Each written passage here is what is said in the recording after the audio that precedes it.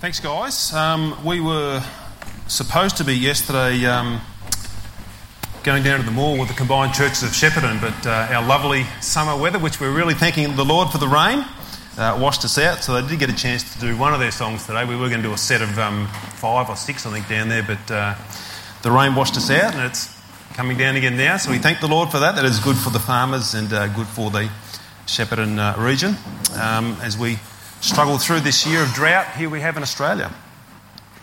Really thank you for all the visitors who have come today. It's a real blessing that you guys have come to be with us as we just come and celebrate Christ, and hopefully you would have received a little gift pack. In that there's a little welcome card. If you could just fill that out for us and just pop it in the offering box in the back or slip it to the person you might have come with. We just want to say thank you very much for coming and being with us today as we come and think about Christmas and celebrate Jesus Christ, the great glorious gift that God has given to us. Sorry, I need to put this on as well, otherwise I'm going to forget.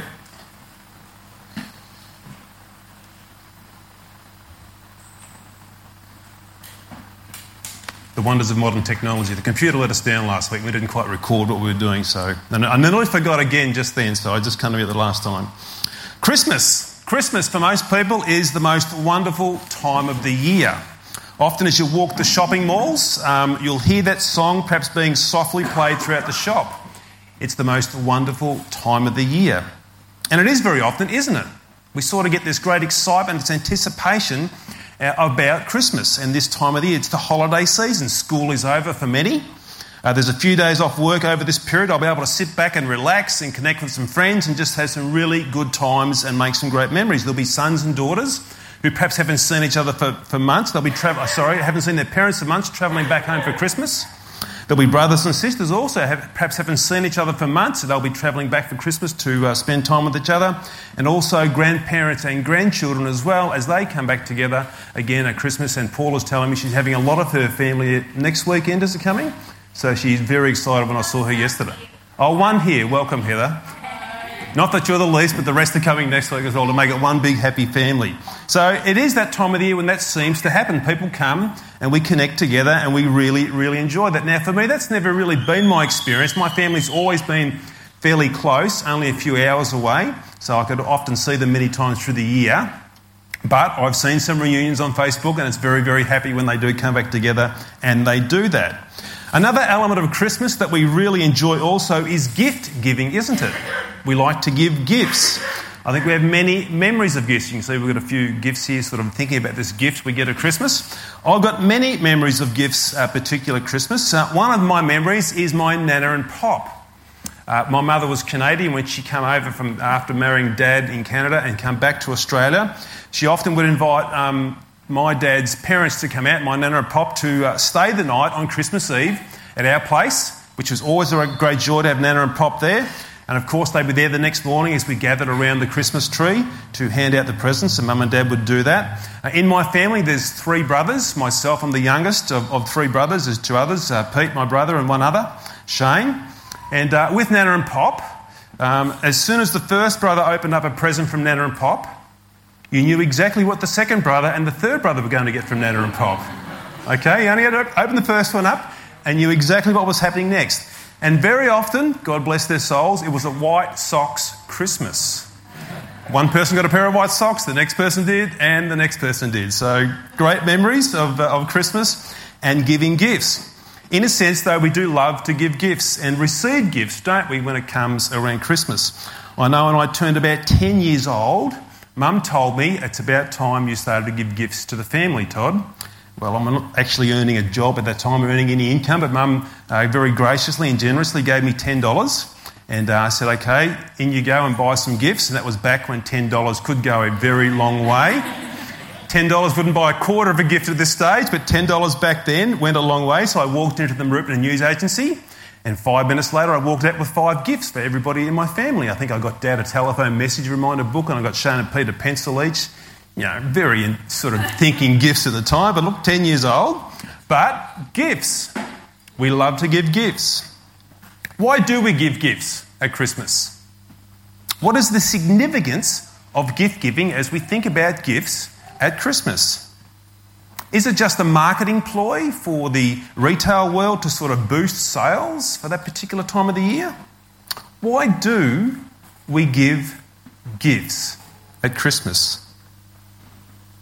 One reason is that it signifies that the gifts that the wise men brought to Jesus, the Son of God in Bethlehem, and that these wise men came from the east to celebrate this birth of the risen King, of the glorious King, with gold and frankincense and myrrh. And in that sense, just as these men brought gifts to Jesus, so do we also give gifts to each other to recognise who Jesus is. That's one reason, possibly, why we give gifts.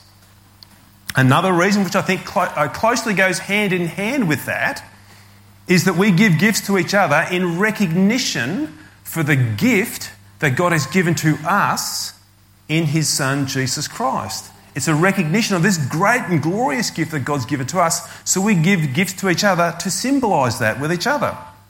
We read in Luke chapter 2, it says this about this child that was born and announced here as God's gift of salvation. You better follow along on the screen with me. Luke chapter 2, 8 and 12. And in the same region there were shepherds out in the field keeping watch over their flock by night. And an angel of the Lord appeared to them, and the glory of the Lord shone around them, and they were filled with great fear. And I can imagine they would be if something like that just happened right there and then on the spot. And they were filled with great fear. And the angel said to them, "Fear not, for behold, I bring you good news of great joy that will be for all the people. For unto you is born this day in the city of David a Saviour, who is Christ the Lord. And this will be a sign for you. You will find a baby wrapped in swaddling cloths and lying in a manger." There's one of the narrative passages there in the Bible about this baby born. You can imagine the shepherds, probably a fearful sight when they're just out there just doing their own thing. 3 or 4 shepherds and hundreds of sheep, and all of a sudden these angels appear. But the angels announced, "Fear not, I bring you good news of a great joy." And here it is. And the good news was, this is Jesus, this baby that is born, laying in swaddling cloths in a manger. This is Jesus Christ the Lord. He's the Son of God. He's come to rescue and to save us. He's a Saviour to rescue us from our brokenness in life and our rejection of who God is and how we've ignored God all our lives. This is God, the Son of God, who's come to live among us and to ultimately bring us back to our Creator, into right relationship with Him. That is the gift who Jesus is. He's this priceless gift from God. So then we give gifts to each other as it were to symbolise this gift that's been given to us. Now the world in some sense has really latched onto this idea of giving gifts around Christmas. Yes, and I did mention the retail world before. It does probably build most of its profits for the year over this sort of probably 5 or 6 week period where we have the Christmas and then the Boxing Day sales follow on very quickly after that, although some nearly advertise Boxing Day before it even gets to Boxing Day in this day and age. But we're seeing this year that they're going to spend, they think in Australia, $25 billion will be spent this year on Christmas over the Christmas Boxing Day period. And that'll be on gifts, food, alcohol and holidays, which averages out to $1,325 per person over this period. We sort of go all out on gifts. They've really latched onto this idea of gift giving and celebration at this particular time of the year. But how does this gift giving often work for us when it comes to Christmas? What's sort of the process that often takes place, maybe subconsciously, but it's sort of in our minds to some extent as we do gifts around Christmas? We have the mythical big red fella we often associate with Christmas, Santa Claus. He likes to discover whether we've been naughty or whether we've been nice to work out whether we get gifts or not. And as it were, the big red fella has this list and it's a tick and cross. Tick for the good things, cross for the bad things, and he's working this list out and he's trying to work out who's been naughty or who's been nice. I don't know if anybody's seen the Myer ad Christmas for the red bulb, green bulb, naughty and nice ad. Some of you may have. Neville probably hasn't. That's all right. It's an ad on TV which Myer is selling. It's a bulb you hang on the tree, and if you're good, the bulb goes green, and if you're bad, the bulb goes red. Now, just a little secret here, Santa's not doing that. Mum and Dad have to buy a little app to put on their smartphone and they can set up in the kitchen and they can make the bulb go red or green. That's what they do. But the whole process here is, if you're really, really good, you get a green bulb. If you're really, really bad, you get a red bulb. You do lots of good things, your bulb goes green. You do lots of bad things, well, the bulb will light up red on the tree. The whole idea here is if you do enough good things, you get green bulbs. And you earn or you deserve good gifts or lots of gifts, if that's the case. If I'm good, Santa will give me good gifts. If I'm really, really, really good, like super good, well, then I'll get more gifts and better gifts, is how it works. I'll be rewarded for my good things. It's a bit like a gift meter sometimes like that, isn't it? You know, it's good. More. Bad, less. It's sort of how it works, and this way of thinking, the more nice things I do, the more good things I should get. Now, I can see that will be an incentive for parents. Nah, not enough dishes done today. Red. Nah, you need to eat your tomato. Red. I can see how they'll exactly use that. And yeah, Samantha down the front's thinking, I might go buy one of those bowls right now, she says. It's what happens. But in a sense, it sort of sounds right to us, doesn't it? If you do good things, you really do earn or deserve good things, don't you? Or, if you do bad things, maybe you don't deserve them. Maybe you deserve to have things taken away from you. In a sense, that sort of makes sense to us when we think like that. If you do good, yeah, the bulb should go green. If I do bad, well, maybe we might just make it red. This just for a little while, then we'll flick it back up to green as soon as you do something good. But amazingly, that's not how God works with us when it comes to the gift of his son Jesus. It's not about being good and getting the bulb to go green and then somehow God now gives that to you. In fact, amazingly, with Jesus, we get what we don't deserve. We get what we don't deserve. Jesus comes to those who are undeserving, totally opposite to naughty and nice. There's a story here that illustrates this in Luke chapter 18. It's a great story. We'll bring it up for you on the screen as well, and probably Kath's right there with me. Luke chapter 18, verses 9 through 14. Just follow along with me as I read this for us. Jesus is speaking here. He also told this parable to some who trusted in themselves that they were righteous and treated others with contempt. 2 men went up into the temple to pray, one a Pharisee and the other a tax collector. The Pharisee, standing by himself, prayed thus, God, I thank you that I'm not like other men, extortioners, unjust, adulterers, or even like this tax collector. I fast twice a week. I give tithes of all that I get.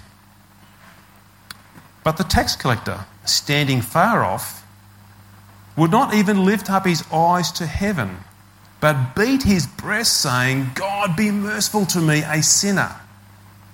I tell you, this man went down to his home justified rather than the other. For everyone who exalts himself will be humbled, but the one who humbles himself will be exalted. And this really does set the scene for us today for the gift of Christmas. There's 2 guys we can see in this story. We have the Pharisee and we have a tax collector. The Pharisee is a very religious guy. The word Pharisee actually means like a separated one. He separates himself from all of the bad stuff in life. He doesn't want to be associated with anything bad. He's trying to be as good as he can be to receive God's favour. That's what the Pharisee's trying to do. He spent his whole life following rules and regulations to try and pile up God's favour for himself. He'll only eat certain foods that are deemed appropriate for him and his religion, and he will only dress a certain way that seems appropriate for what he's doing in his religious standards. And it tells us there, we looked in that passage, he said he fasted twice a week. He was doing all these things to earn God's favour. And he paid tithes of all the money he received back to the temple. That was a temple tax they were paying back then. And he reminded God also, he said, I'm not like those other people, particularly that tax collector over there. I'm not like him. God, remember that I've never played around with my wife. I've always been faithful to her. I've never put pressure on or blackmailed anybody, extorted something out of them. No, I've never done that. I've always been fair and just. And I'm certainly not like that tax collector over there. That's how the Pharisee was. What was he trying to do? He's trying to put lots of green bulbs on his tree. He's trying to fill his tree with green bulbs. All these good things. You would think, in many respects, he would be the perfect candidate to receive God's gift because his tree is covered in his mind in green bulbs. Let's look at the other guy that Jesus is talking about here in this story. He's a tax collector. Collects taxes. Tax collectors back in those days were collecting taxes for the Roman government. The land of Israel was under occupation by the Roman Empire at that time, and they positioned people in there to collect taxes to funnel the money back to Rome to build their roads and line the pockets of the Caesar of the day. And the way that the tax collector could build his fortune, earn his income, would be to collect more tax than he was required to. So just say the Roman tax of the day was 10% GST. Well, the tax collector, he would collect 12% or more if he possibly could. And he would earn his income as quick as he possibly could by charging more tax than he needed to, and he would keep the change in doing that. He was a guy who was greedy. He was a guy just looking to amass wealth by ripping other people off. He's probably the sort of guy you would see on Current Affairs sometimes who goes in and rips off those elderly or sells stuff to people that they never receive. He's a swindler. He's a con man. All the tax collector could think of was the next big scheme he could put together to actually get more money back into his pocket. He's the sort of guy, in many respects, who collected lots of red bulbs on his tree. He wasn't doing the good things, he was doing the bad things. But let's think about here the two different approaches of these guys, the Pharisee and the tax collector, as they come in this story here into the temple that Jesus tells us about. The Pharisee gives us this picture here that he is full of pride. He's full of contempt. He's a good person in his own estimation. No one really is as good as him as he comes in to pray. And he looks down on everybody else around him as he's in this temple situation. Lord, I know I'm good. I've done all these good things. And the Pharisee here sees everybody else as second rate, and he won't even acknowledge his own pride in his heart. That's the Pharisee. The tax collector is very different though, as we saw in this story. He doesn't come in like that. He doesn't come in sort of puffing himself up in pride about all the green bulbs he's placed on his Christmas tree. The tax collector comes in and he comes in before God broken and humiliated. Broken and humiliated. He knows and recognises who he really is. He knows that he's full of faults, flaws and failures. He walks into the temple knowing exactly who he is. He's not trying to hide anything from God because God can see all things. He comes in there as it were beating his chest, and that's signifying humiliation and shame for who he really is because he knows what he's like underneath the exterior that we put on the outside. And he begs for mercy before God. He says, God, please be merciful to me, a sinner.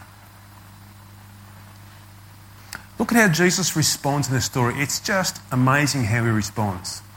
It says there, Jesus says, I tell you, this man, the tax collector, goes home justified rather than the Pharisee.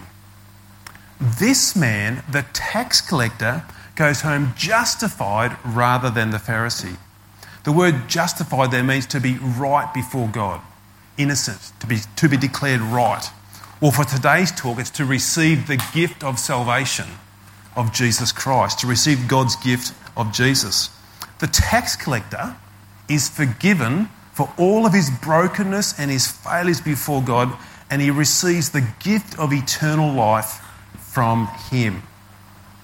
The Pharisee doesn't, because he's full of pride and contempt. I'm okay on my own. I'm doing quite all right, thank you.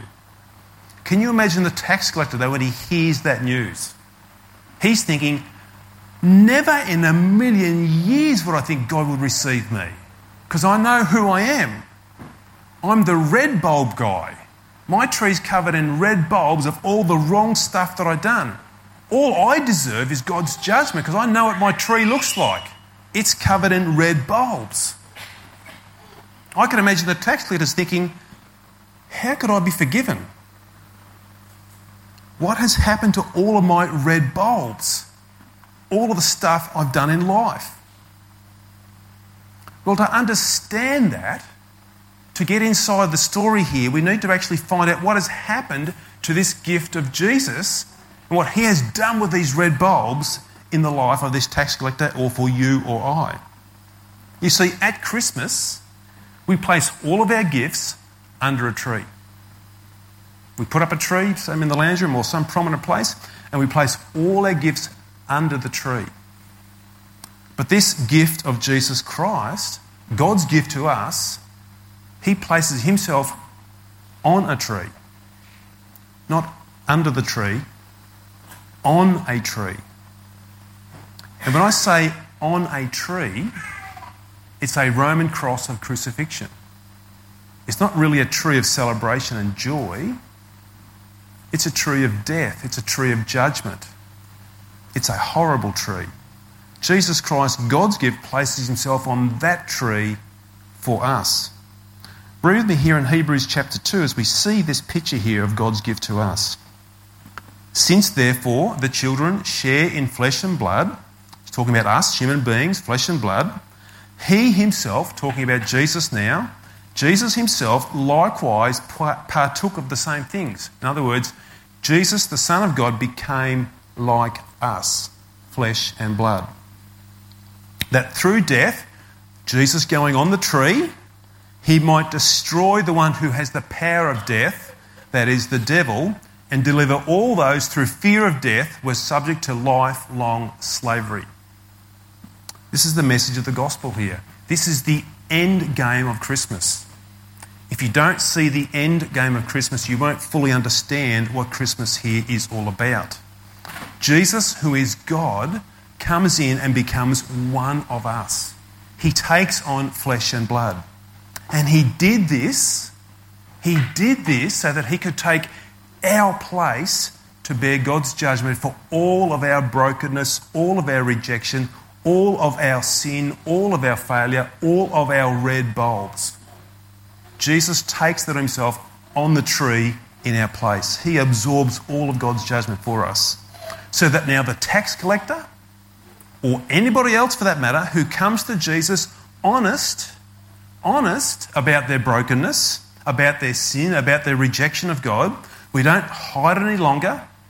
We own it before God. It's me. We stop playing the blame game. Yes, it's me. I'm being honest about life. If we come honestly before God and put our trust in Jesus' death for our sin, he will completely forgive us. He will completely forgive us. Before our life is like this Christmas tree covered in red bulbs. All our failures, all our flaws, all our faults. But now, as it were, Jesus comes along and he just takes all those red bulbs off that tree, the tree of life. And what does he do? Jesus places all of his green bulbs over our tree. His green bulbs, and does them in our place. And then God sees us absolutely perfect in his sight because of what Jesus has done for us.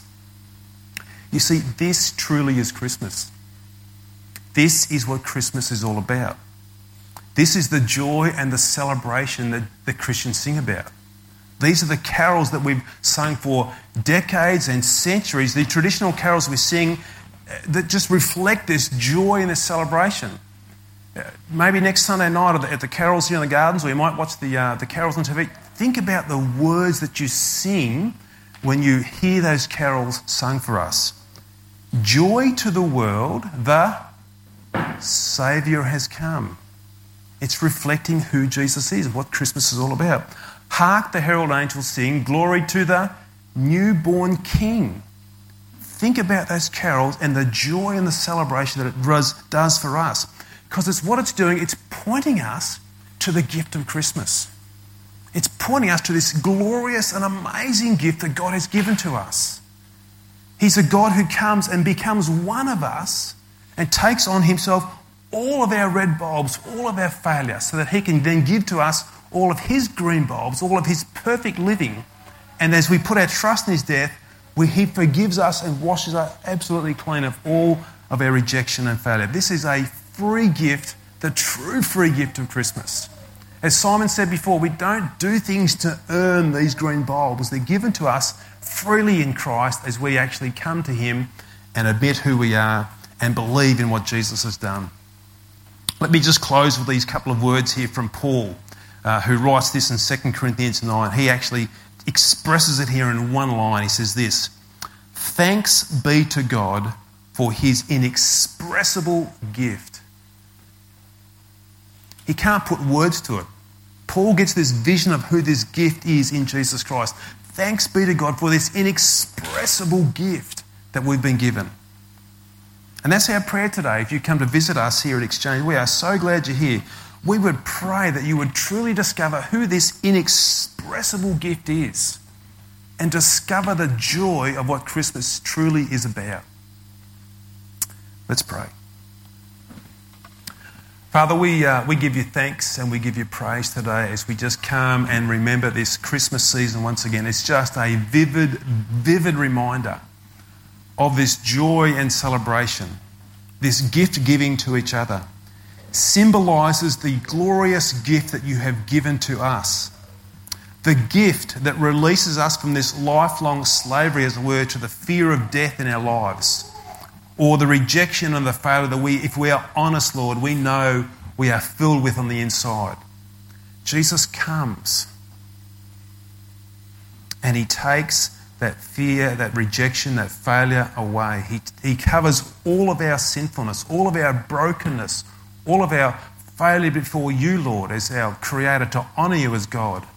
Jesus takes all that away and he makes us brand new. I pray today, God, that you would reveal that gift into our hearts in a fresh and a new and perhaps for the very first time. And that, Lord, we would know what it is to joyfully celebrate Christ at Christmas. God, thank you for the blessing of each and every person that's been with us today. And Father, we ask that in Jesus' name. Amen.